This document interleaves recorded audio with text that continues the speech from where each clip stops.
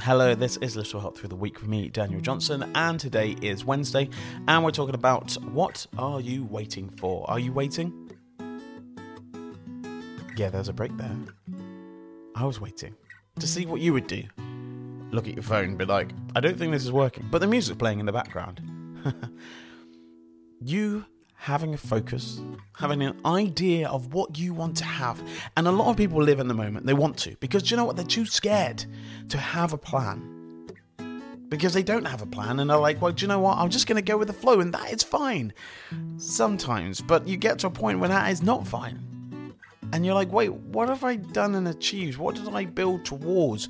I feel a little bit lost. And that's the thing that happens a lot. We can feel lost if we don't have a drive and determination to move forward and to learn and to grow and to be a better person tomorrow than we are today, and so on and so on. But what we do is we wait for someone to tell us we are ready, that it's right, that now's the time. And we even add ourselves to that situations and we hold ourselves back. But what we should be doing is say, go for it. It's my time. I'm going to put in the work, the effort, the focus. And this is what I want.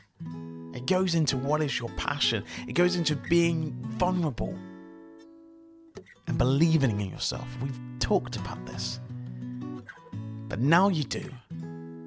I want you to put down what you want, and I want you to get it. I don't want you to wait anymore. I want you to be so happy with yourself, because you should be.